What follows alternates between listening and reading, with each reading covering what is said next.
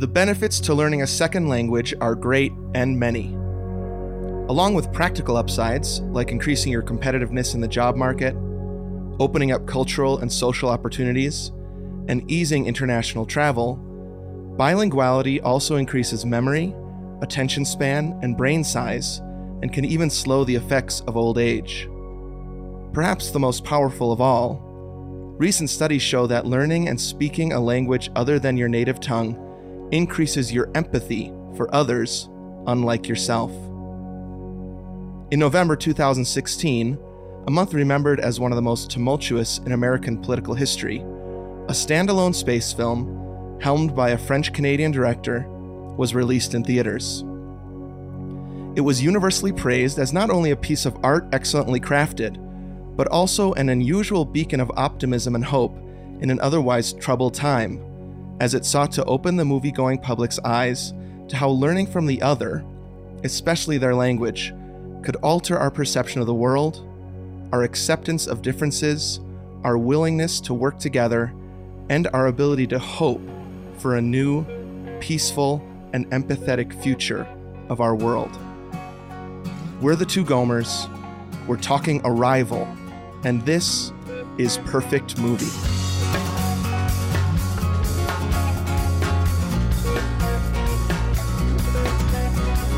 Welcome, everybody, to Perfect Movie, a podcast about two regular guys who went from couch to marathon, and now they're making their way back to the couch again.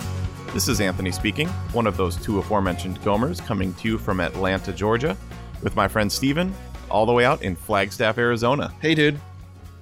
Hey, dude, how's it going? Good. Hey, I want to start with a quiz. Okay, great. It's a new segment. I'm calling it Yep. Pop Quiz Hot Shot. Pop quiz, hot shot. Okay. Love it. So we're doing Arrival, right? That's our movie today. Yep. So Arrival came out in 2016, November 2016. Everyone's favorite month in history. It will be remembered forever. Wow. Yep. Okay. Okay. So the previous 3 years, in October, November, 3 other standalone space movies came out that you and I spent a lot of time talking about on our other podcast, Two Gomers Run for Their Lives. Okay. Can you name those 3 movies? Okay. October, November 2015. Yep. Okay. You don't have to get the years right. You don't have to get the years right, but there are 3 space movies. None of them have sequels. Okay. It was like this 4-year run of Got it. amazing space movies in the fall. Okay. So, The Martian. Right? Martian was 2015. Good job.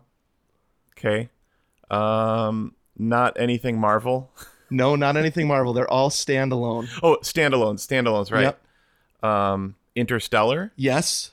Great. Interstellar was Okay. 2014. The 2013 is the hardest. Okay. Can you give me a clue? Because I had very, very small children. Right. But you At this did point? see this in the theater. Right. I'm just saying, sometimes memory is a little hazy. Right. Exactly. Okay. Let's see. A hint. It's 90 minutes long. Okay. So not Jurassic Park 3. That's 90 minutes, but that makes 0 sense. And there's a reason it's 90 minutes long. It's like in real time. Gravity. Right. Yes. And I actually went at that time, which was like a huge deal. Like that was my big outing. You know what Right. I mean, Gravity is one thing. That's 90 minutes. Interstellar is like 4 hours long. Right. Yeah. Okay. That is absolutely incredible. So this year Yeah. then could have been Ad Astra. Right. Which I didn't How do you see. say that? Did you see Ad Astra? See, Yeah. I haven't seen it yet either. We're going to get to Ad Astra when we talk about music later. Okay. Because I really want to see it now just based on some thoughts from this. Okay. Yeah. I haven't seen it either. That kind of just slipped off my list this Okay. fall. Yep.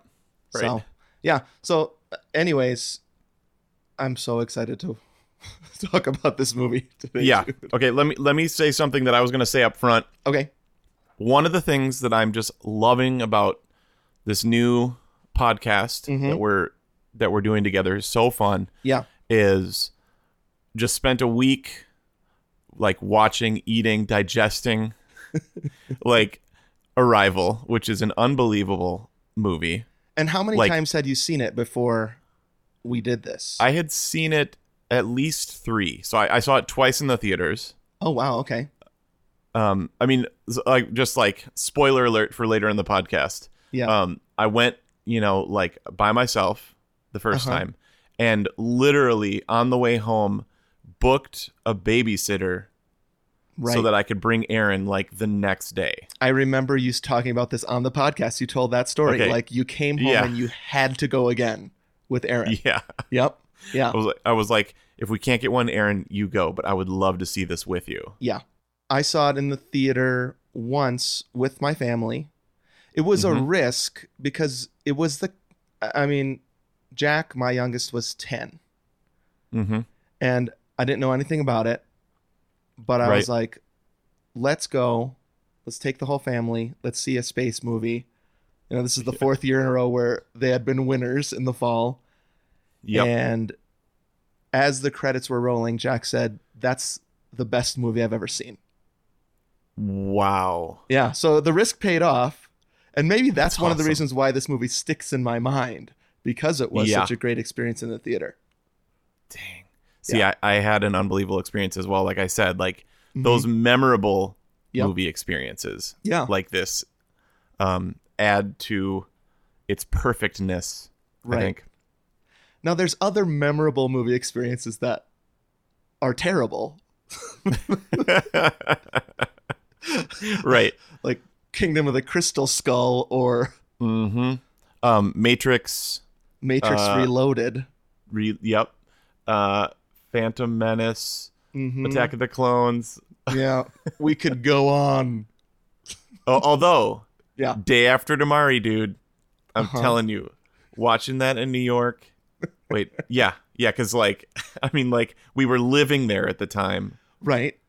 Seeing the whole thing underwater, and then freeze, and then go outside, and it was like super nice out. No wolves. Where are the wolves? You were wondering. No wolves. 42nd Street Library is still doing great.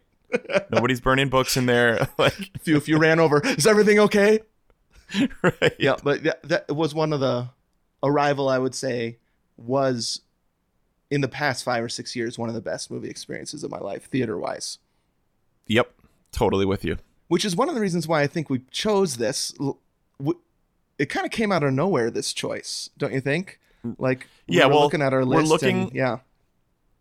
We're looking at our list, and we want to provide some variety. Not just 93. Right, because I mean, we could have a whole podcast called the John Williams Steven Spielberg collaboration that changed Anthony and Steven's lives. Like But that title was too long. Like Anthony and Steven love J-dubs. I don't know. That's dumb. And it's a heart. It's a heart emoji instead of right. Yeah, great podcast name. Dude, do you remember our original logo for this podcast? It was because if you put in perfect movie into like a text, right, 2 emojis come up. Oh, right. Yeah. I can't remember what perfect is. Perfect is this symbol. Like, it's the A-OK sign with your hand. Yep. And then like a camera. An old movie camera. And you're like, what about this? Not that good. Thank God for Jason Coy, who can actually do artwork. Yeah, like one of the best parts about like this whole thing is the artwork by Jason Coy. Yeah, I know. Phew. Okay. Awesome. Well, Arrival is our movie today. Yep. I could not find a VHS.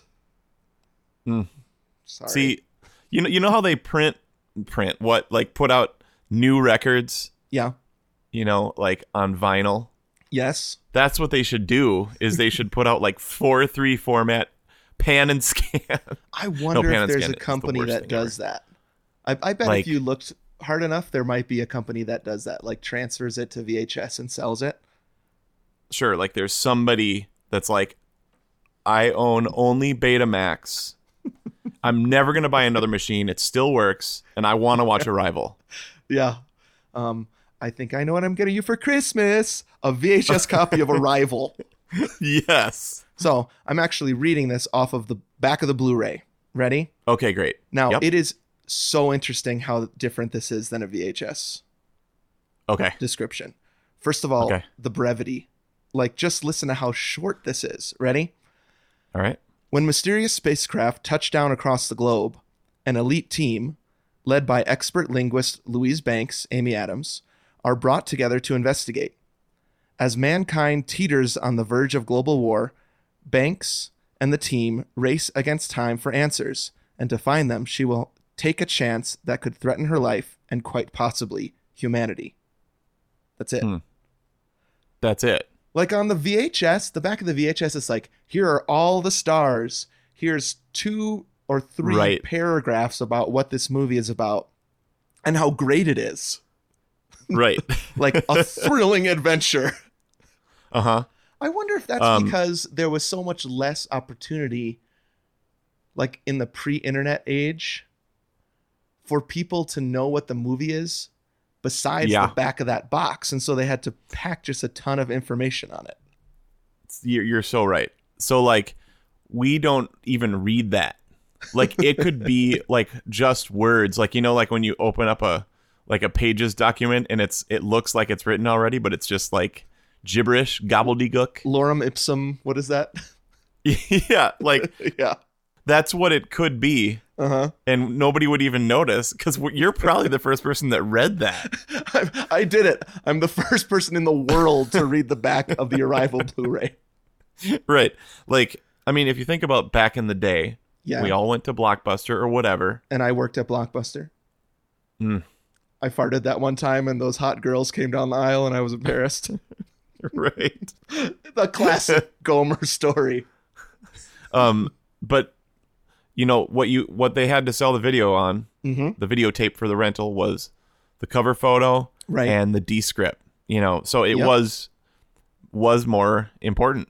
You couldn't go on, you know, your phone and be like, "What is this movie about? What should I watch?" And also, my normal thing when my mom is in town or my dad's in town, Yeah. usually my mom, is like, I text you and Alex, "Hey, dude, my mom's in town. What should we go see?" And then Alex and I have an argument over text about what movie would be best to bring your mom to. Right. Also, you can just like watch the trailer. You know what I mean? Like, Yep, oh, I totally. wonder if Arrival's any good. Take your phone out and watch the trailer. I just remember Friday nights at Blockbuster spending so much time just picking up a VHS, reading the back, Oh, and yeah. deciding in that way. And having like 8 people with you. This Oh, sound yeah. good to everybody? Oh my gosh, that gives me You know? goosebumps. Yeah. And then the risk is if it's the movie that you pick, I'd say that's a worst case scenario. That you Yup, actually dude. succeed in being the person that picks the movie, because then you're terrified all night that You're people just won't like cold the movie. sweat. Yep. Yep. Okay, that's equivalent to 2 things. Yeah. Now it's equivalent to the YouTube share. Uh-huh. So like if you're like, we gotta watch this, like the time I made you guys listen to the Jurassic Park stretch. Which isn't that like when it's like super slow, the music? Yeah. So they stretch out the theme from Jurassic Park to be, I think it's like 2 hours long. So it's stretched out at like 100 times slower speed. I was like, guys, you gotta listen to this. It is so amazing. No, it's not done yet. Keep listening. Yeah, I remember. Well, yeah. that. Yeah. Okay, so there's that. And then actually it's kind of equivalent to like when you start out having power in Survivor. Okay. Like, yeah. The last thing you want Mm-hmm. is to be a leader in Survivor because you're just going to get voted out. Everything Right. that goes wrong is blamed on you. Yep. Yep. That's the So, Friday like, night you- Blockbuster pick right there. Alex picking out brain candy for the family. Like, and he wasn't even there. That was a recommendation, and we watched it. Just sweating, dude. Yeah. Oh my gosh. Mhm. Okay. Well, I've got the Gomer 1 sheet here. Was this one more legible than last time? I mean, I can read every word. Well, sort of. Okay. It gets pretty small at times. I think I need to rearrange the size of, because like release date has the same size as cast members, and release date is like 12 characters, and cast members is like 20 names and what they do, and notes about what happens with them. Right. Okay. Lily wanted me to make sure you knew that she wrote the exclamation point at the end of Arrival. Okay, got it. So that for the listener, that's our 8-year-old Lily. She said, make sure they know that. She wants to be on the podcast so bad, and she listens to everything, dude. Nice. Okay. Release date for Arrival, November 11th, 2016. Okay. Just for reference, November 8th, 2016 was the U.S. presidential election, like you mentioned at the opening. Uh-huh. And when I started growing my beard. Budget, $47 million. Pretty low. Super low. Yeah. But it grossed at the box office worldwide $203 million, which also I think is low. Yeah, it's sort of like an art film, right? Yes. Yep. It's not. Yeah, it's. We're gonna do a lot of space movies, I think. Yeah. Obviously, I mean, we have so many space movies on our list. Right. Right. This one feels like a little bit less accessible, a little bit more artsy. So I guess I'm not that surprised by the gross being that low. Yeah. Interesting that half of that was worldwide, so 100 million in the US and then 203 total. Right. Yeah. Okay. Academy Awards, dude. Mm-hmm. And we're going to get this in I was going to just say Gomer's favorite things. Oh. That is coming in December, but.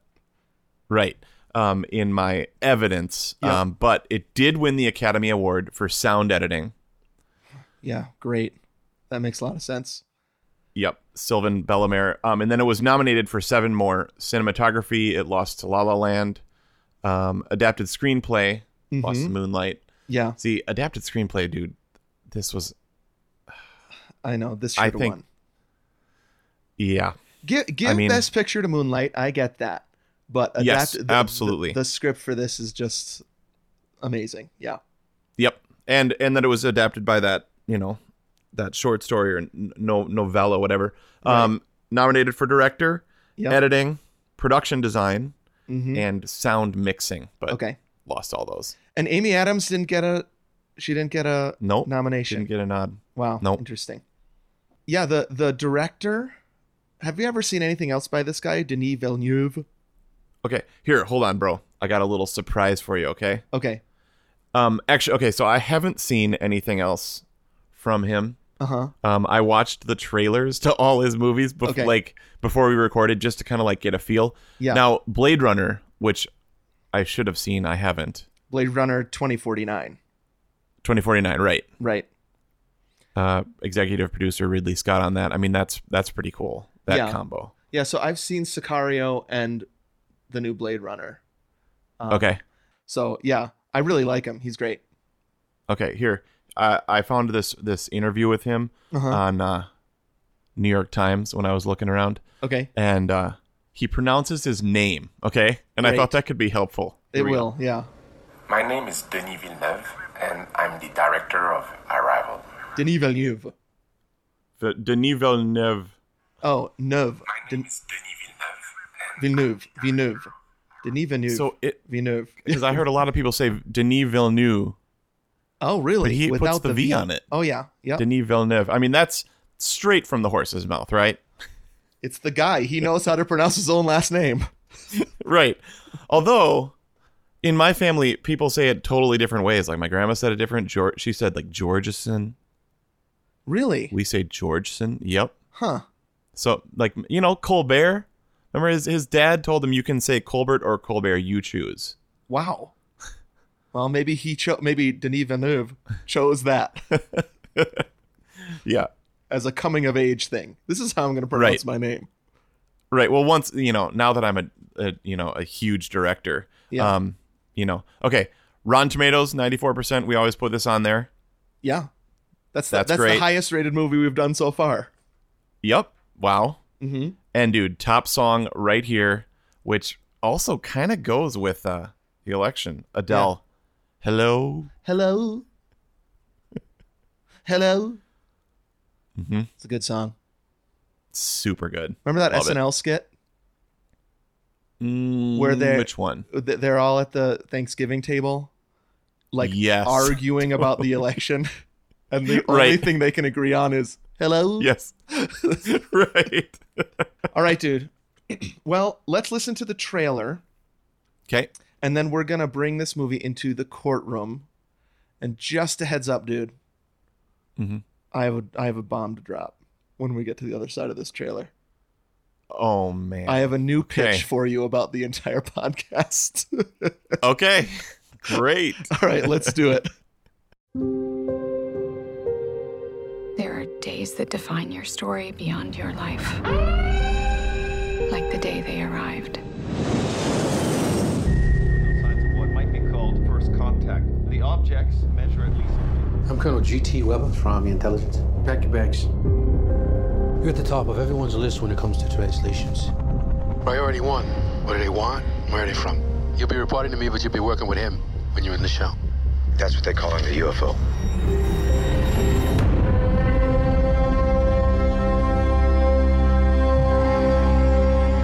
Who's being carted off in the medevac?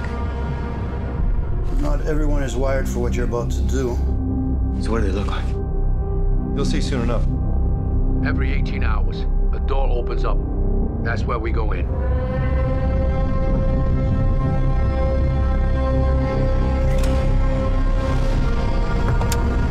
It's done. Yeah, that just happened.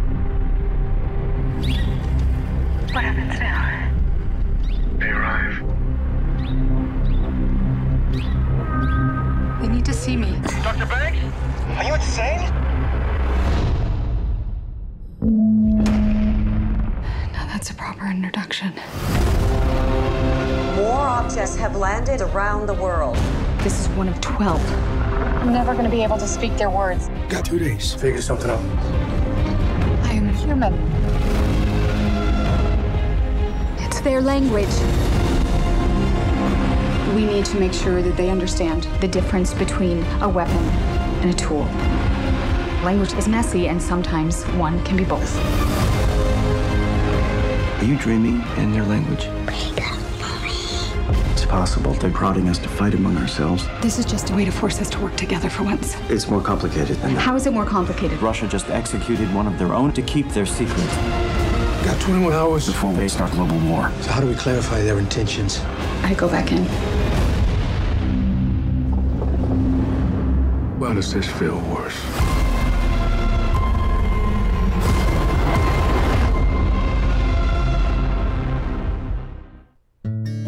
All rise. Hey, how's it going over there? I heard we're going to make first contact with some aliens. I can't wait to hear their language so that I can know the future and the past and live non-linearly. It's going to be amazing. The bailiff's excited about non-linear thinking and living. I am so stoked to talk about this stuff, dude, because Aaron and we've talked about it all week. Yeah, we had our dinner discussion last night as a family was about this movie. See, I wish that was recorded, dude. Yeah, that's true. I would love to hear like that kind of thing. Like, there's another podcast idea, Yeah.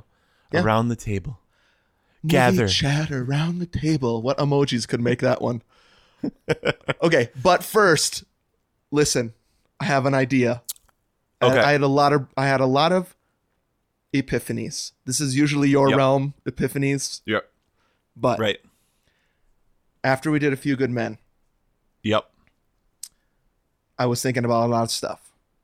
Mm-hmm. Here's the first thing I was thinking. Yep. I'm not sure I believe that A Few Good Men is a perfect movie. Whoa. And so Okay. we sold this podcast, and we even used the language of, this is a movie we believe to be perfect and we're going to prove it to you. Right. And then Tom Cruise's dulcet tones rang through my head At one part when he's screaming, one of the parts that he's screaming and yelling in that movie, right? Yeah. And he says, "It doesn't matter what I believe. It only matters what I can prove." Yep. That when you are in the courtroom, you don't have to necessarily believe what you're trying to prove.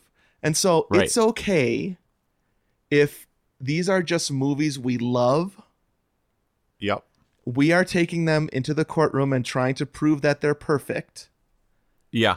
And so I think that's been part of what has been difficult for people to get their minds around this podcast is like, you have a list of 200 movies that you think are perfect, you idiots. I had one person say like, so do you just love everything in like this derisive tone to me? Right. Yeah.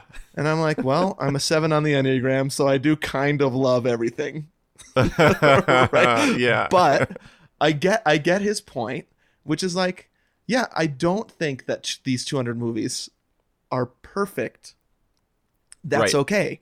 We can come into this thing loving the movie, talking through it, and being the defense attorneys for this movie and trying to prove that it's perfect without being the two guys in the world that think every single freaking movie is perfect in the world. So I think we should change the language a little bit to we're bringing this movie into the courtroom. It's a movie that both of us love. And we are going to bring a couple pieces of evidence in to prove that it's perfect. And then you and I don't vote until we get the results from the listener and reveal those results. And then each of us reveal what we think. And if it's 3 out of 3, then it gets on the list. That's great. Okay. Love it. Love it. Okay. And so we're going to kind of start from that foundation. We love these movies. I love Arrival. Love it. I love A Few Good Men. We're going to do our best to present proof that it is perfect. People might not agree. That's always been what we've said, right? And that makes it fun. And so we're going to reveal the results of Jurassic Park at the end of this podcast. Who knows if either of us will say yes or no on that one. I wonder. No, dude. I love it. Okay. It's great. Great. So actually now we don't have to say what we believe at the top. We can just try to prove like a good lawyer like Daniel Kaffee himself. Yep. I just feel like that also gives us a little bit more leeway to look at the movie with a more critical eye instead of saying, well, if I say something wrong, then that goes against the premise of the podcast. Right. Right. And then it gives us leeway to say whatever. And then it frees us up to bring in movies like that we don't feel are perfect. Maybe, you know what I mean? Exactly. I think there changes the whole dynamic of that. Yeah, there are some movies on the list where we're like, yeah, but that would be embarrassing. Right. But how could that be on that list? Right. Those movies so much. Yep. I mean, I really love Rocket Man. I know there are a lot of issues. There are more issues than non-issues with that movie. But dang, I don't want to not talk about it. And I think it would be an extra fun little challenge to try to figure out how to prove that movie is perfect. And who knows, we could be such good lawyers. It makes it on V'ger. We proved in a court of law that Rocket Man is perfect. And the gavel came down. The jury came in. They're like, yep, we award Rocket Man with a place on V'ger. Okay. Arrival. Yep. So just a quick... So what it's going to be, we're going to talk through this movie. Yep. When either of us has evidence, you hear this sound. We're officially calling that chunking in. Yep. And we will present our evidence for proof that this movie is perfect. Okay, so Arrival 2016, I'm sitting there in the theater with my family. You're by yourself. I'm yeah. This is the first movie we've done though so far that we saw in the theaters as adults. Great call.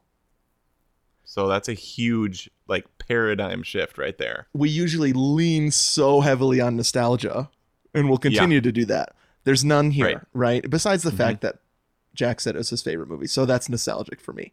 But you know what I mean? It's not middle school. It's not tinged with middle school hormone. Right. That haze. Yeah. There's so much of that in this podcast and always will be. Yeah. There's already nostalgia though for us. I mean, we had a 1-year-old. Oh. The year before. Yep. Or the year, and a half before, we had gone through a miscarriage, pain. There was a lot of career stuff going on and like thinking about the future, which we still are all the time. Yeah. So for us, we had just sold our house. Right. And we're following this crazy, we didn't have another house. We were like kind of homeless. It's this crazy story. If people want to hear more of it, they can listen to our other podcasts. But we were not living in our own home. My kids were 10 and 13 then. I think that's important to know off the top, actually. Yep. Because, okay, let's get into the movie. So this movie opens. Yep. With this kind of up style beginning, right? Like a very, like within 2 minutes, the story of Amy Adams and her daughter's entire life. Yep. See her as a baby. Yep. See her as a fun 7-year-old, probably. Yeah. Yep. As a not fun teenager. Right. Screaming, I hate you. Is that right? Am I remembering that right? Like that. Yeah. Yeah. And then her death. Right. Her laying in bed with her. She has no hair. Just gaunt. Yeah. Oh my gosh. The illness is never named, I don't think, but it looks like leukemia to me or something, right? Some sort of cancer. Yeah, it's called a rare disease is what they said. You're right. Yep, that's true. So maybe it's not leukemia, but it's some incurable disease. Yep. Her daughter dies. Yep. And that's the opening of this movie. Right. I mean, it's exactly in that sense like Up. Like we just watched Up for the first time as a family last night. You texted me a picture. Yeah. And like the girls on the edge of their seats. But dude, Aaron and I, waterworks. Like I haven't seen Up in a few years. Yeah. Oh man. So exactly the same thing. I was like, tears were flowing. Yeah. In the theaters, and that's part of why I was like, Aaron, you've got to come see this. Right. It packs this emotional punch right away. You get this whole story within 2 minutes. It's really well done. You're automatically really connected to Amy Adams' character. Right. By the way, when we talk about movies, I never know whether to call the character by the character name or by the actor's name. I know. I've listened to other movie podcasts too, and they kind of go between there too. See, if we say I think it doesn't matter, dude. Okay. Say Louise. Say Amy Adams. Say whatever. Okay. I'll probably do that. I'll probably alternate. Yeah, totally great. So we get this flashback in quotes. Yep. And then it kind of cuts right to Amy Adams, who's a professor. Right. At some unnamed college, unless I missed it. Yeah, I don't remember either. Okay. She's a linguist. Yep. She teaches language, and nobody's paying attention to class because aliens have arrived. Okay, so right here, dude. Yes. Did this remind you of anything?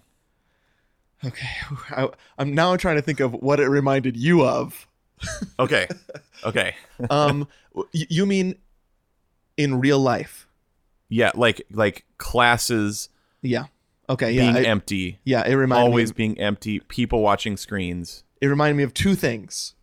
Okay. In real life: 9/11. Okay. Yep. And Challenger explosion. Okay. Not Challenger explosion as much because that was like you were watching that in class already. Right. I know. We were watching it live. Yep. And the Challenger exploded, and it was like the most devastating thing ever to happen. Yep. Remember, right. I remember. There's a teacher in there. Yeah.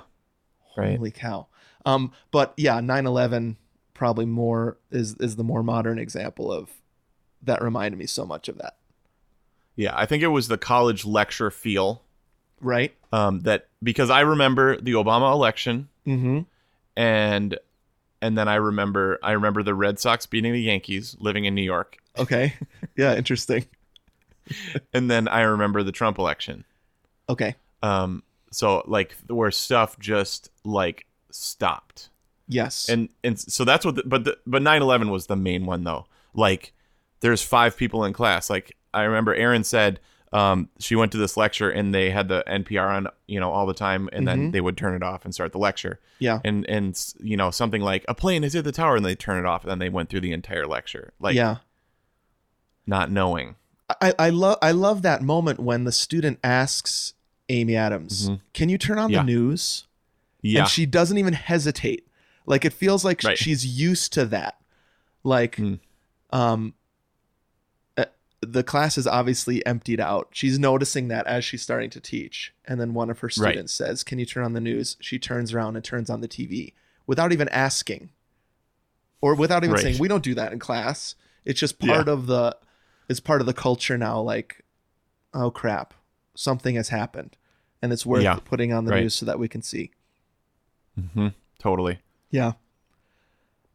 So there's all this news footage. There's these, I don't know what shape they are. The spaceships. What shape would you say these spaceships are? I heard people saying it was like a seashell. Okay. Because it's kind of like convex on the outside and concave on the other side. Right. Dude, I love the design of these. Me too. Like totally original. Yeah. And I love the idea that they're straight up and down. Right. They're tall instead of long. Is that what you mean? I don't know if I'm explaining that right. No, you're exactly right. So like Independence Day. Yep. Big circle ship. Yep. But it's disc. It's disc. Yeah. Like a big frisbee. Yeah. Parallel to the ground. Okay. Right. And that's kind of the classic spaceship position. Right. Yeah. I love the design of it. Yeah. I love the look of it. I love the sound of it. Right. Yeah. And then just this whole idea that the Earth is standing still, just looking at this. They're not doing anything. They're just sitting there. Right. And there's 12 of them. Yeah, there's 12 of them. Yep. Right. And they're apparently like randomly placed. So they're not over New York and LA and Paris and Moscow like every other movie. Yeah, that's another amazing thing that I love about that. Right. It's just in the middle of a field. What is that, Montana? Mm-hmm. Montana's where they end up going, right? But isn't there one like in the middle of the ocean? Yeah. Yeah. Which of course it would be like that. If they were randomized. Yeah. Uh-huh. It's mostly ocean. Right. Now, like how would this alien race, I guess they could probably calculate how many people are there, but it's like, how did they know? Yeah. These exact coordinates, like the White House. How would they know that? You know what I mean? Like, just always above the White right. House. So here, I love that. It's just like cities that you can't even identify if it's a city that it's over. Yep. Yeah, and immediately that makes it feel like this is a different thing that we're dealing with, a different kind of movie and a different kind of, the stakes are different. So awesome, dude. Yep. So the army comes and gets Amy Adams, right? Forrest Whitaker and friends with the weirdest accent, dude. What is this accent? Like, okay, so apparently it's supposed to be like New England, like Boston-ish. Okay, so Forrest Whitaker and friends come get her. They fly her to the base in this helicopter scene that is very Jurassic Park, I thought. Mm-hmm. Da da da da dee da da dee da da da. She meets a handsome scientist. Right. Yeah, it's kind of little Goldblum-ish, actually. Totally. Yeah. Yep. Right there. I'm not sure about Jeremy Renner's casting in this. Okay. Too much of a hunk. Too much. See, I thought he was great, man. I loved him. All right. I loved him. But no scientists look like these people. Come on. That is so true. Like, anytime, we've said this on the Gomers before, you get on a plane, imagine that is the cast of the real Lost. You know, like... That is amazing. Like, nobody looks like anybody from Lost. No. If right? there were a person that looked like Evangeline Lilly on your plane... No, everybody would be like craning their necks to see who is that woman. Oh yeah, I know. Right. Yeah, so if you have Amy Adams, the most beautiful person in the world, right, sitting across in a helicopter from Hawkeye from the Marvel movies, it's like, what is this helicopter? It's amazing. Totally. Dude, can I just say real quick? Yes. The idea of a linguist as protagonist hero. Yeah. Amazing. I mean, like, we're going to get there soon. I've got my chunk ready. Okay, great. It's just like, it's one of those things where the entire world, this happens on Star Trek all the time. Yeah. Somehow the galaxy is gonna be defined by the actions of like these couple people. Right. I mean, it's very Jurassic Park again, right? Like, the world rests on a chaotician and a paleobotanist. Right. Right. Exactly. Yep. We're never going to be that important, dude. But I think we need to realize that. Maybe I don't know. This podcast? Is that what you were just going to say? Maybe the like the Bill and Ted's, going to change the future of the world idea. You're right. That could happen. I agree. You two playing in the background. Okay, so they go to Montana. Yep. And here's the part where we rewatched this again last weekend, and I said out loud, I would be so excited to be there. Like, I would be jumping out of my skin excited to be at this base that's 300 yards away from a spaceship about to go inside. Right. So your emotion would be just pure excitement. I don't think I would even be scared. I don't know. So I guess, it's the kind of thing, if this is going to go down bad, like, at least you were super close to it. So I guess you don't have to be scared. You get to be in this tiny club of people that have actually had contact. Right. With extraterrestrials. Mm-hmm. And, totally. And you're a language teacher. Right. Man, so yesterday lucky. You were teaching German. No, she doesn't really do that. But I don't know. My Name ist Anthony. Now you're talking to aliens. Right. Then you're in a ship where gravity doesn't work. Right. Right. Or they have some sort of weird control of it. And so they do end up going into the ship, right? Yep. She, her handsome scientist friend, Jeremy Renner, is Forrest Whitaker in the ship at this point? I don't know, but there's other dudes. Yep. There's like military backup security dudes. Dude, you skipped the part where the doctor with the worst bedside manner ever just like shoots him up with like every possible vaccination known to man, and then they're like, just walk it off. Like, that one thing alone would probably disable both of us. Right. I know, my arms hurt so bad. Like when you get a shot in your arm. Yeah, for 2 days I'm like miserable. I'm like, I can't go on the spaceship now. My upper arm aches. Yeah. Okay, so they get their shots. They go up into the ship. It's slow. This whole scene is just slow. And but not in a bad way, I don't think.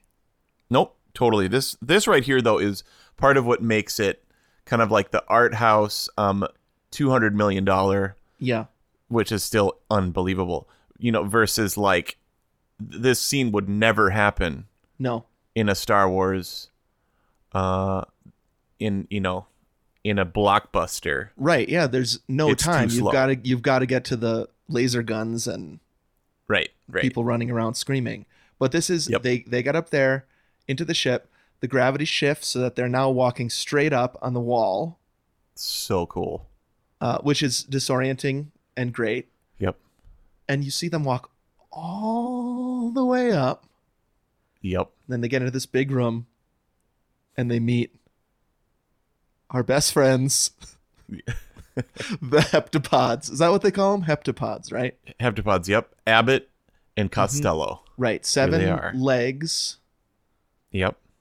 And they don't speak. They just kind of make these groaning noises. Right.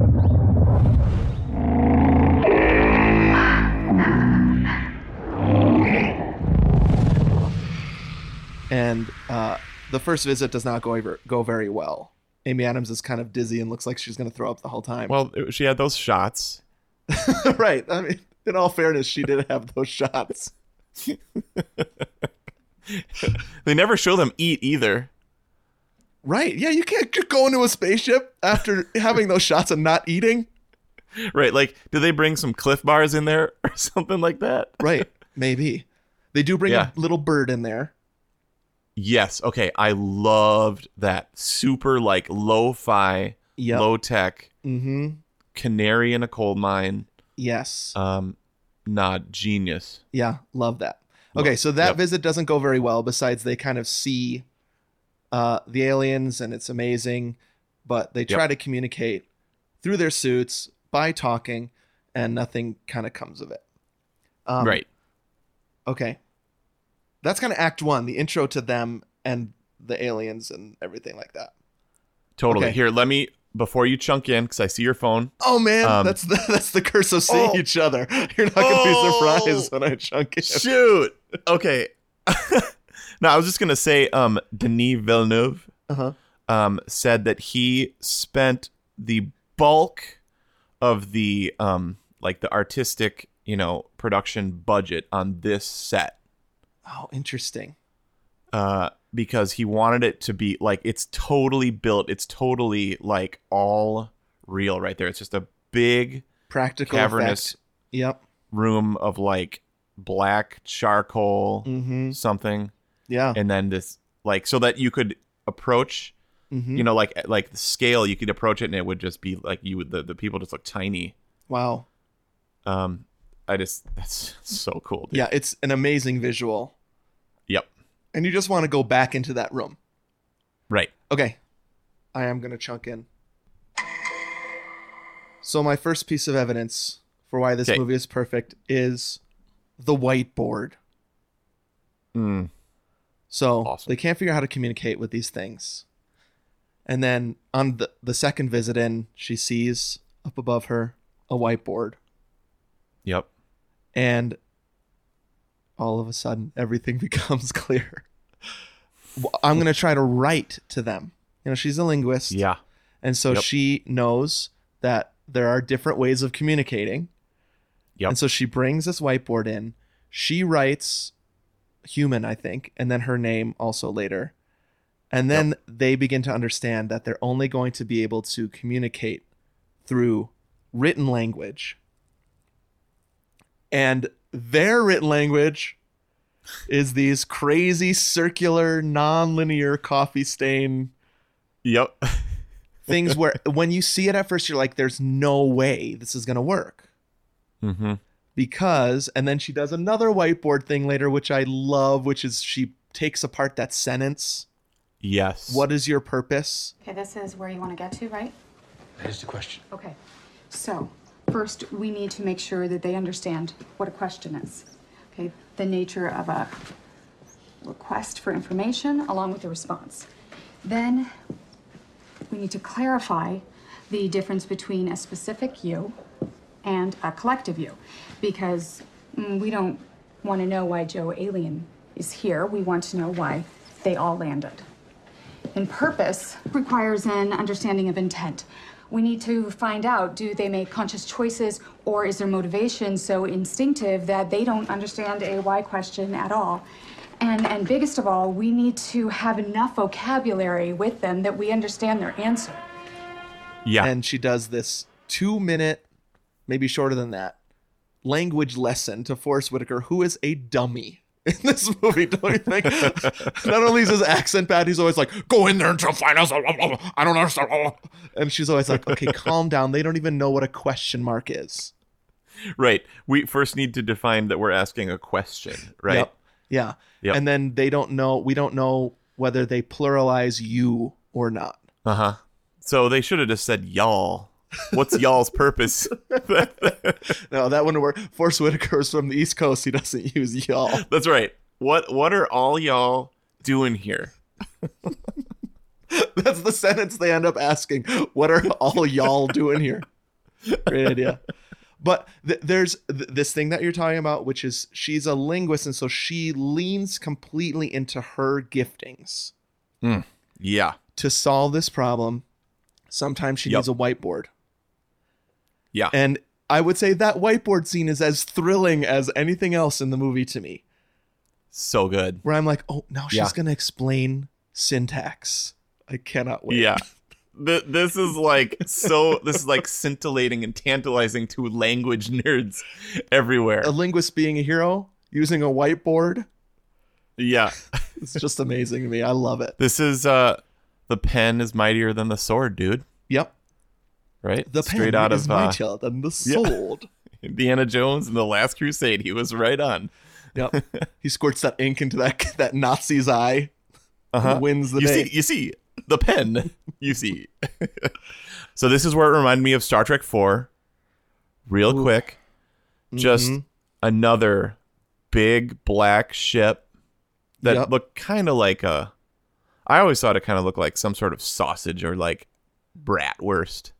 A cigar. I always thought it looked like a cigar. Yep. Yeah, that probe. Yep, with that little earth thing on the bottom of it. Yep. The whole point of that was that they were looking to communicate not even with humans but with whales, right? So they were trying to figure out like how do we like what even is the sound that they're producing. Yeah. So but this goes further and like we're not even going to try to use sound.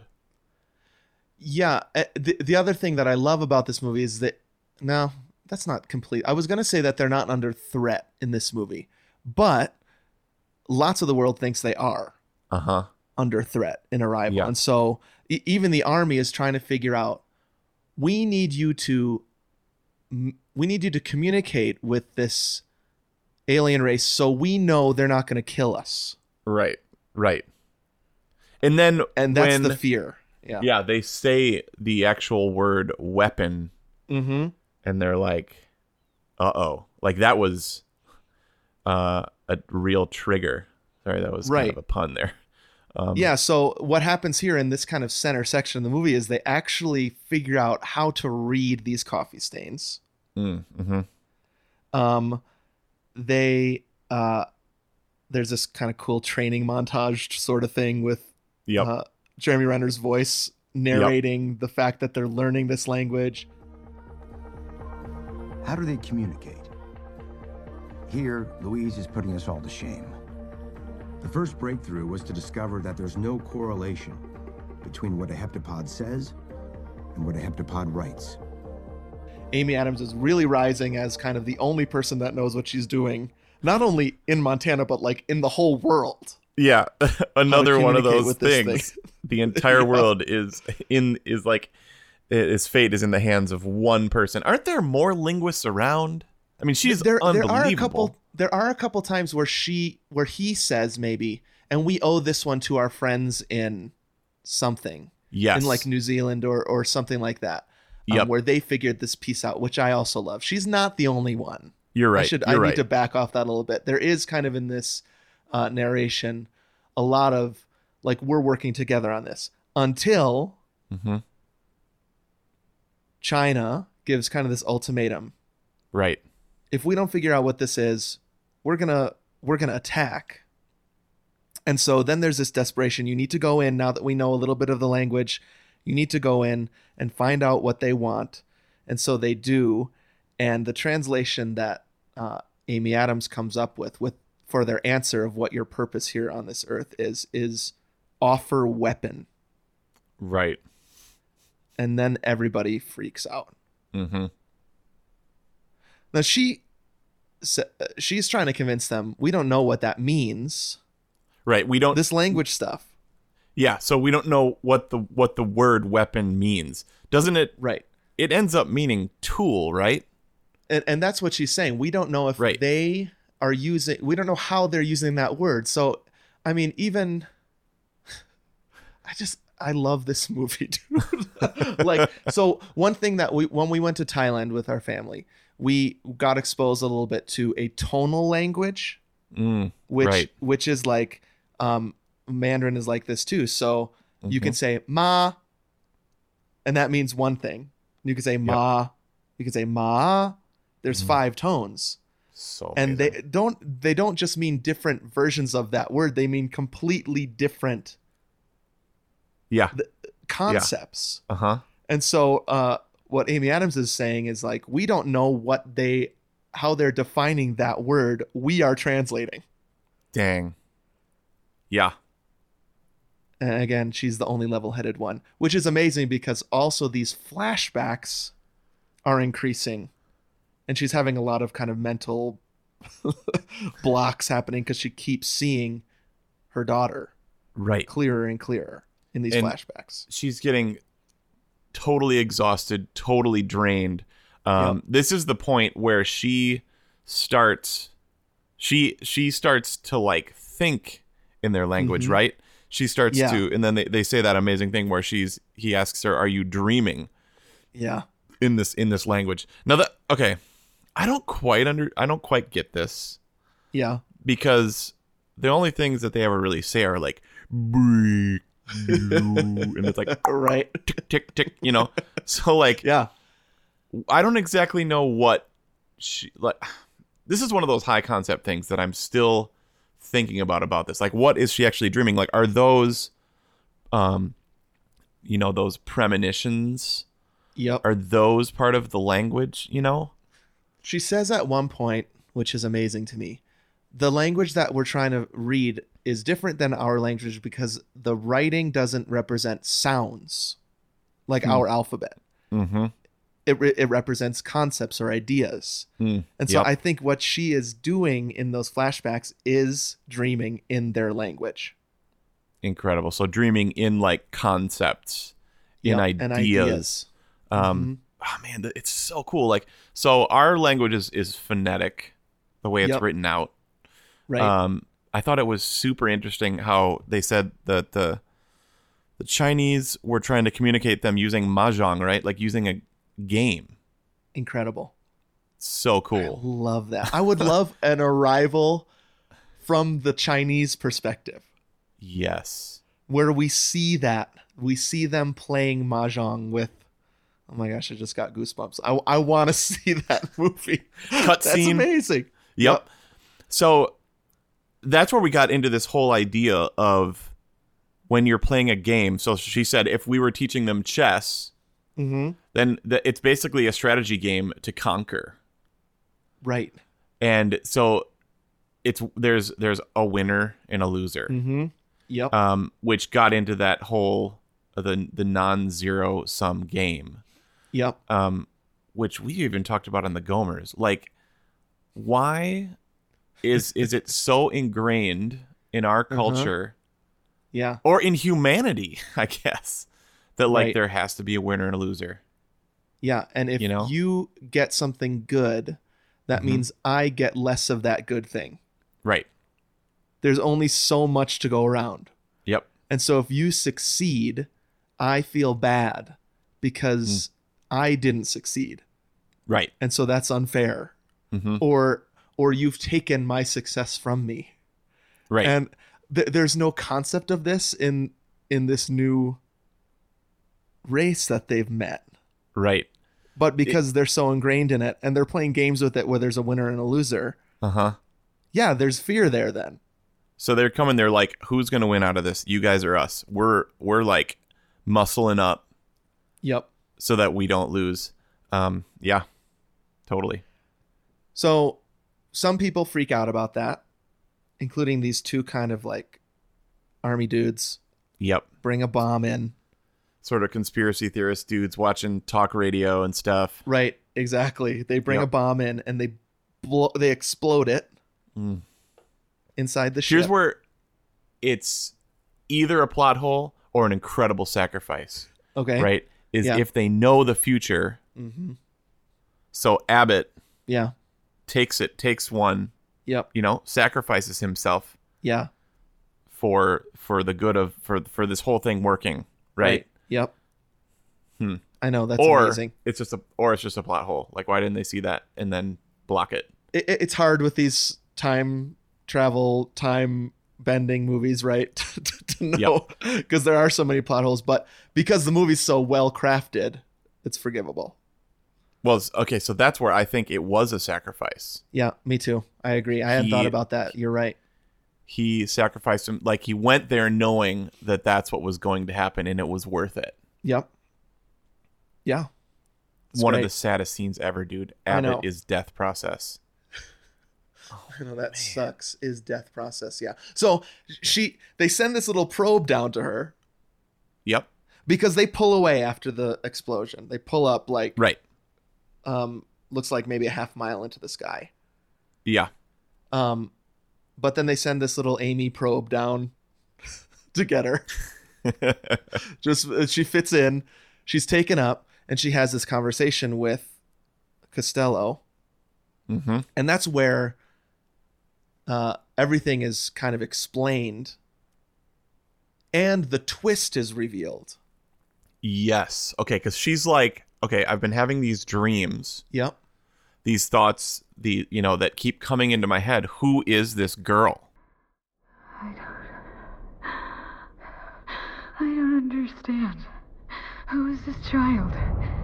Right. Right? Because we went into this movie thinking, man, this, like, when you saw her as a professor, you're like, man, she is grieving the loss of her daughter. Yep. This is a person that has deep pain. Yeah. Right? Is what you think the first half of the movie. She has this is what I love about it. She is deeply pained, but we don't know why. Like, she has the conversation at her beginning with her mom, and this is like, now all these things are coming at you, like at the end of Sixth Sense, like remembering. And she says, yeah, you know how I am. I'm just regular. You know how it is. Totally. But then you realize in this room that the heptapods have been giving her these visions of the future. She does not have that daughter yet. She doesn't know who it is. Incredible. And that's reveal, why she's dude. so upset. She doesn't know what these dreams are, where we think the whole movie she's upset because she's mourning the loss of her daughter. She has not met this girl yet. Right. Dang, dude. That's so good. Hey, okay, I got to chunk in. I don't know when the heck I'm going to chunk in here because you better do it then. Okay, because we're like, I could have chunked in. Okay, here we go. All right, dude. So my exhibit B, which I could have shared like 30 minutes ago. It's fine. Okay, yeah, is just the sound world that was created for this movie. Yeah. So amazing. Okay, we're messing a little bit with perfect movie, what it means. I made a little breakdown of what makes a perfect movie to me. Number 1, how does it sound? Wow. Okay. Number 2, how does it look? And then they're both go into how does it make me feel? Dang, dude. You're so like you're such a feeler. Like, it's all like how does it affect me viscerally, right? How does it sound, how does it look, and how does it feel? Yep. Wow. Yeah. And then I put in parentheses, nostalgia can supersede all. Okay. That is always there. Yeah. Okay, so we don't have a ton of time, but basically the world that they created, this is the Academy Award winning sound editing or sound design, whatever I think you said. Yeah, sound design. Incredible sound editing. Totally right. Like, that's one of the things that's fun about like Mandalorian is like the sound of it is you're in the Star Wars world immediately. Yeah. Like the droids, the creatures, the clicks, the sound and clacks, of a door, the beeps and boops. Yep. totally. You're in the sound world of Star Wars, which is what makes that and Star Trek so cool. Yeah. Is like you're not recreating or reinventing. Just the way a door opening always sounds in Star Trek. It always sounds that way. So, or like beaming, like so awesome. Yeah. So sound design on this, totally original. Yep. Just very atmospheric. Mm-hmm. And then, dude, just 2 quick notes about the music. Yeah. Okay? Johan Johansson. Sound world. Johan Johansson, who, okay, this was super sad. I read that he died in 2018. I didn't know that. Yeah, so I was looking him up. Yeah. And on IMDb it said to 2018. Oh no, I didn't know that. Yeah, so it sucks. I think this would have been Denis Villeneuve's like John Williams. Yeah. But anyways, he does a beautiful job on this score. Totally original. Yep. I just wanted to play on my phone. Go for it. Okay, so he uses like basically he recorded sounds of pianos, right, and other instruments and just like played them at different speeds on this old analog tape. Okay, so this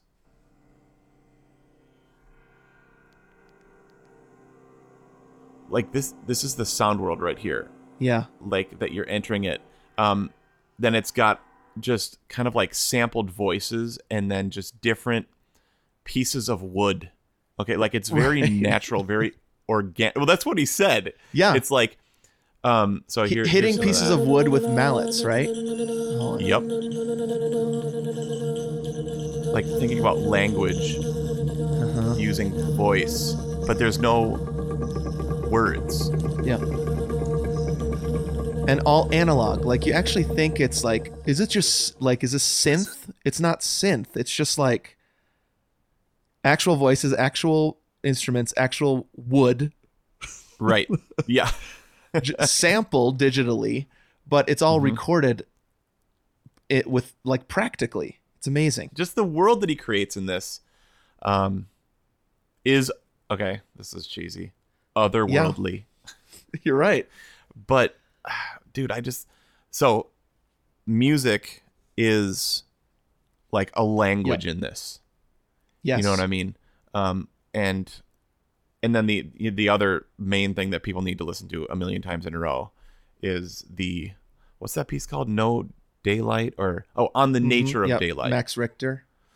Yep. So and he did the score to Ad Astra. Oh, I see. So now I really want to see Max that. Richter is a big like study music for me, or when I'm writing talks, like background music. Incredible. Yeah. Kind of like a minimalist composer. Yeah, so I don't, maybe he'll end up doing stuff with Denis. Yeah. Now that could be. I don't know. So yeah, just the musical world and the sound world that they created. It's amazing. Love it. So good. So and it fits really well kind of in this scene between Amy Adams and the Heptapod, because that scene is so atmospheric. Right. It's foggy. All these things are being revealed, which is the tool that we're giving you is being able to think and even remember non-linearly. Yeah. And so we are actually giving you our language, which enables you to see beyond yourself and even see beyond time. Yeah. Because we're going to need you in 3,000 years. And so we're giving you this tool. Right. Now, what does that mean? They see far into the future. Incredibly, we still exist, which is kind of makes this movie optimistic more than any movie out there. That's totally right on. Yeah. And they are going to need our help. And so they are offering this to us. This is my read on it. They're offering this to us now so that we can exist until then. So they can come back and get our help, Star Trek 4 style. Yeah. So are the people still here? Are the whales still here? Yep. Right. They are. Okay, great. We didn't have to go back to 1984 and find a humpback whale in right by San Francisco. Right. It just, I need to watch it again, I feel like, to really understand what's going on here, but that's my initial read on it. Yeah. So the symptom of that in her life is seeing into the future, into this kind of birth and death of her daughter. And this is their gift. Now, the way she needs to use it right away is she needs to call China. Yep. She needs to see into the future to get a phone number to call China and tell him, tell this guy, I can't actually remember what his role is, but I think he's a ambassador or a military. He's a general. He's a general, right? Yeah. Sima is the actor who was in another perfect movie I saw this summer. Can't wait to talk about it. The Farewell. Ooh. So good. Ooh. She tells him his wife's dying words. Right.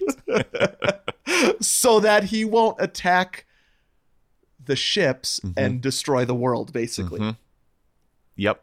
So literally the world really is in her hands at that moment. Yes, because they could screw everything up. Yep. As far as the aliens keeping them alive and then them helping the aliens again in 3,000 years. Yeah. It all rests on this phone call. Yep. At this point, I am getting just so worked up about this movie and how good it is. Because that's what I want, to make a phone call. Yeah. And change the world someday. Right. So basically, it's just amazing. Right here, it's like the power of communication. Like your words have the ability to bring life or death. Yep. Right? Like the way we communicate with each other is not just it's not just inconsequential. It's like life and death. Yeah. Dang. It's so good. So it works. They don't attack. Then they're just sitting there looking at the field in Montana. Yep. And the final bomb is dropped, which is she and handsome scientist boy are falling in love. She's realizing we're going to have this kid together.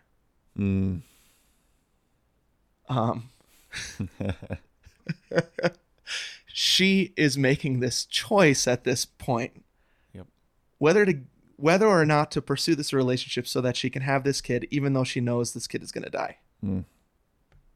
Yeah. She makes that choice and fades to white. You see the title of the movie, which you haven't seen yet. They even reverse that in the movie. Yeah. And then the credits roll. And then my final piece of evidence is the vial of tears that I collect Snape style as I cry through the whole credits. I feel like, because all of a sudden I'm having this I don't know, crisis of faith, or like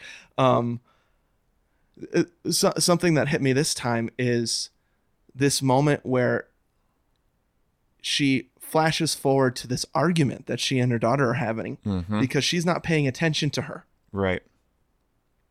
When she's asking her for help with her homework, even though she knows she only has several years with this girl. She knows that. She's seen that. Right. And she's still short with her. Yep. She still says, call your dad. I don't know. Right. And I was just like, I only have 2 years left with Noah. Yeah. He goes to college in 2 years. Yeah. Right. And still I'm not who I want to be. And I know that time is coming to a close, and I'm still not the dad I want to be. And I just felt like Amy Adams, like, you can know what's coming and still not be perfect. Yeah. And it just was like, she still makes this choice to have this daughter, even though she knows she only has a little time, which we all do as parents. Right. But it's worth it for her to make that decision. And I'm just crying like I am right now through the whole end of the movie. And it just is perfect to me in that moment. Dude. Okay. I'm going to chunk in here. Okay. Yeah. All right. Yep. And I just wrote, haven't, period, stopped, period, thinking about it, period. Okay. So in my thing, about A Perfect Movie, how does it sound? How does it look? How does it make me feel? Yeah. I haven't stopped thinking about this since I saw this for the first time. Yep. Had to go get Erin and bring her to this movie immediately so that we could relate about this and talk about this. Yeah. Right? Uh-huh. Okay, one of the producers on this movie, Sean Levy, who directed a Gomer fan favorite, a Gomer One family favorite, Cheaper by the Dozen. Okay. He asked this question, okay, do you choose love even if it results in loss? Is it still worth it? Like, that's what this movie is about. And she kind of makes this speech about it at the end, right? Like this, I embrace it. Despite knowing the journey and where it leads, I embrace it. And I welcome every moment of it. It is so good. And you're right. It's one of these movies that actually changes the way you think. Yes. Okay. So and the way you feel. We were at a really tough time. You were too when this came out. And the fact that this came out right then is crazy. Okay. So I think about time as being linear until I saw this. And dude, this is actually throwing me for a loop as far as what I think about time. Okay. Depression and anxiety are huge in our world, right? Yep. And definitely in me. Mm-hmm. And with that, you're basically living in the past or the future. Okay. That's what that is you're fearful of what might happen or guilty or shameful about what did happen. Yeah. But then but then there's the beauty, the positive, okay? You remember the beautiful stuff that has happened. Like the montage, dude. If you just think about the montage, dude, if you listen to that cello piece, The Daylight, and have a conversation with Jessica or look at pictures of your kids. I don't know if I can handle it. I know. Like Aaron and I had this conversation where we listened to this piece 3 times in a row on Sunday morning. And I was the vial of tears. Right. And so I don't think that it's just always now. It's like our minds are constantly dreaming about the future, dreaming or dreading. Yeah. And remembering with fondness and with sadness. Yep. The past. And which also can then lead you to being more present in the present. I agree. Enjoy those moments. Enjoy these next 2 years, man. Yeah. So I'm determined to savor. That's great. The time that I have. Yeah. Right. And even though, when Jack was 7, he was that picture of a kid with the raincoat on, splashing through puddles, wanted to be with me all the time, wanted to do stuff with me all the time. Now he's 13 and watching this movie is very different. When you have a teenager, there's a lot more moments that are not as great. Right. Not as fun and not as pure. But I can savor those too. And I can look forward to the future. Yep. With realism and with hope. And it takes a pretty great movie. Yeah. To do that. Yeah. In you. Yeah. This is not Uncle Buck. Right. This is something different. This is different level. Yep. Yeah. Like I For sure. haven't stopped thinking about it. Yeah. Like when a movie can affect your daily life, I'd say that makes it pretty dang perfect, dude. Me too. And so now it's in the hands of our listener. Anthony and I have not decided yet. We obviously love this movie, but in 2 weeks we will officially vote whether or not we think this movie is perfect. And you have until then to do so. Also, you can go to our website, perfectmoviepodcast.com, and click on the vote link on the top there. Make sure you're following us on Twitter, Facebook, and Instagram because we post polls there also. And then we will come back in a couple weeks and tell you whether or not this gets on the list of perfect movies. Now, we're going to head right over and hear the results of our first movie, Jurassic Park. Yep. Whether or not that gets on the list of perfect movies. Should we head over there? Let's do it. Hey, it's me, Forrest Whitaker from Arrival. I'm from the East Coast. You can tell because I pronounce it chowder. I believe any story you tell me about kangaroos. I hope you enjoy this edition of listener feedback, even though I probably won't understand any of it, and you'll have to write it on a whiteboard to tell me about it. I'm Forrest Whitaker from Arrival. Well, I did my best. I think I did better than Forrest Whitaker on an East Coast accent there. Here we are in listener feedback. It's a big deal, dude. Our first results. This is it. Episode 1, Jurassic Park.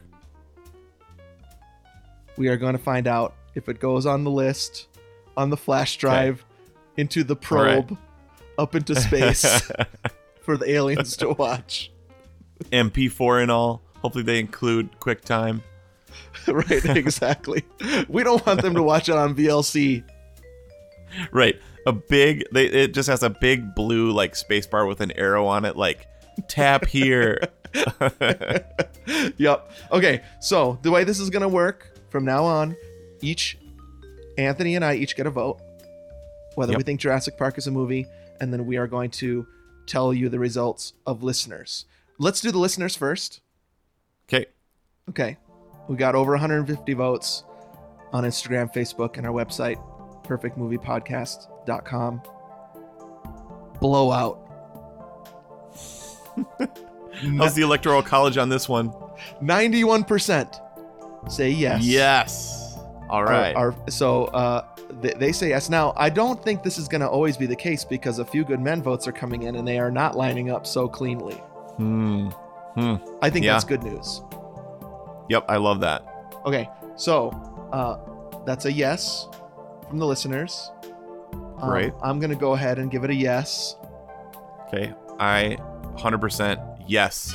Jurassic Park is a perfect movie. Hooray! Yeah! Hooray! What a relief. What if it hadn't been, dude? I would have been like, I don't know if this podcast is going to work. Yeah, we're not proving what we believe. Right, exactly. Okay, so that goes on the list. We have not actually decided how many are going to go on this list. Right. 10? Ooh. Well, let's see like how this goes for a while. Yeah, let's see how this goes. It sounds like A Few Good Men might not make it. I know. Might not make the cut. Yeah. Maybe it's because the episode was too long. Well, then people are going to have a real problem putting any of these on the list. We're screwed.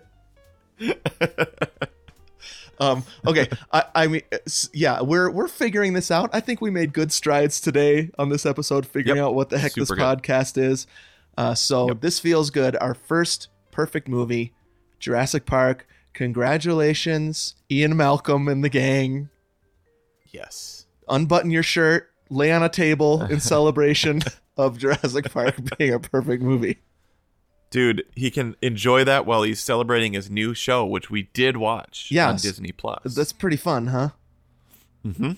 What Sneakers, a weirdo. Super fun. Yeah. So weird. Dude, when he was running, like that's not you're not running, that's bopping. That was so actually, let's do some real quick listener feedback. I know we're going long, but we did have some feedback on Facebook. We had a listener, Francine. She asked, should I get Disney Plus for perfect movie reasons? What do you think about that? Okay. Well, Disney Plus is a game changer. Yep. I mean, we were texting so much this week. Like, could you imagine if you told like 8-year-old us that all the Star Wars movies were going to be in your pocket? Yeah. You know, also Flight of the Navigator, Rocketeer, 3 Men and a Baby, Home Alone 1 and 2.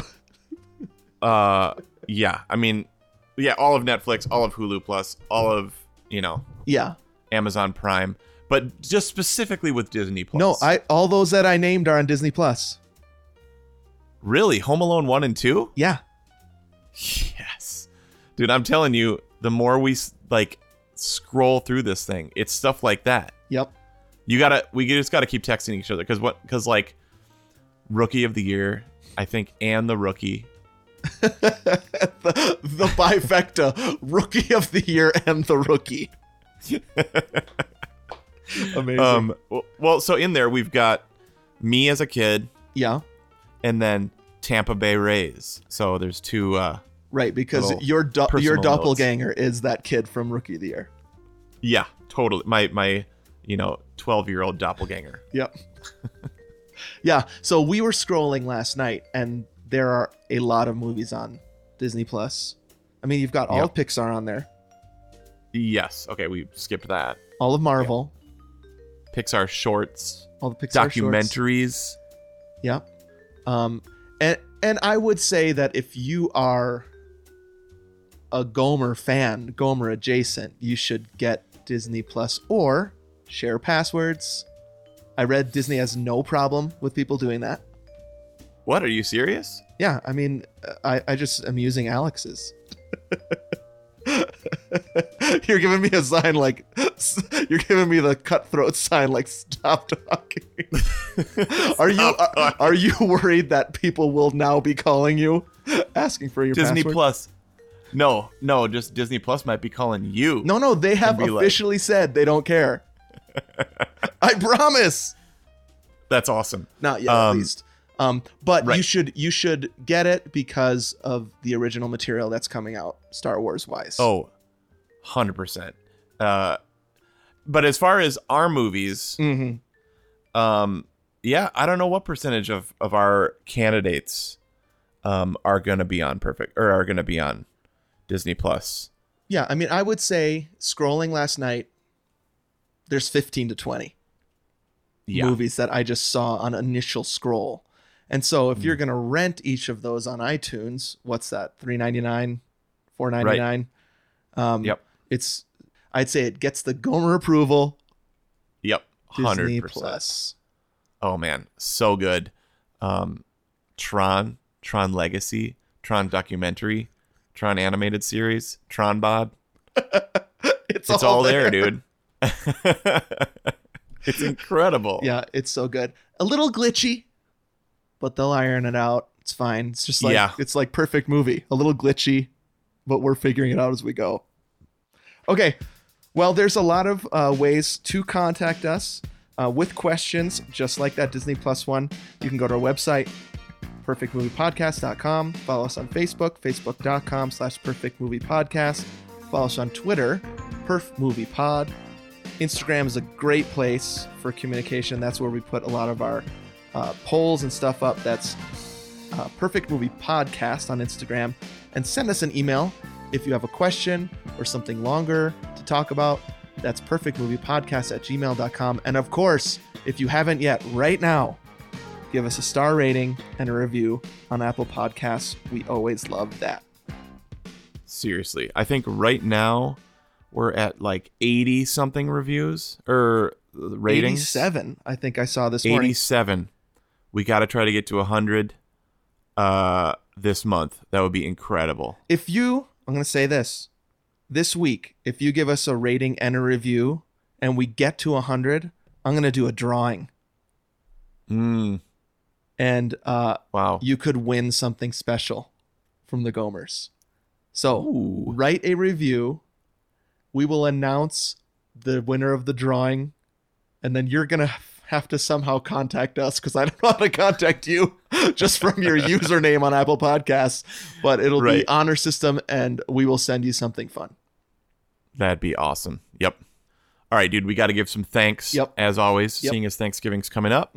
Got to thank Jason Coy for our artwork. Incredible. Our webmaster, Adam Dilling. Thank you. Noah for great music. Thanks. Delivery Boys also. We got to thank the Delivery Boys. A band that both of us were in college. Yep. That were like, where are we going to find music? Yep. Anytime you hear trumpet on this podcast, Stephen Grauman rocking it out. Anthony on that electric guitar. Sweet. Yep. Totally. Hey, check out 11 Years of the Gomers. 2 Gomers Run for Their Lives on Apple Podcasts. We suggest starting with the 10th anniversary episodes. Those are toward the top, and then go back and listen from season 1. Awesome, dude. Oh, next week. We have to announce our movie for next week. Yes. Make sure you do follow us on these social media platforms because we do have a schedule out there. But next week, very special episode, festive, the beginnings of the holiday movies with one of the classics, Planes, Trains, and Automobiles, recorded a long time ago before we had even the little we have figured out right now figured out. Right. We may need to record a new intro on that one. Just to say, what you're about to hear is not what it's become, right? I mean, it's very early. We didn't know what this was yet. Right, but it's still a really fun episode. So fun. All right, dude. Well, have a great time watching Planes, Trains, and Automobiles. All right, thanks, man. You too. Happy viewing.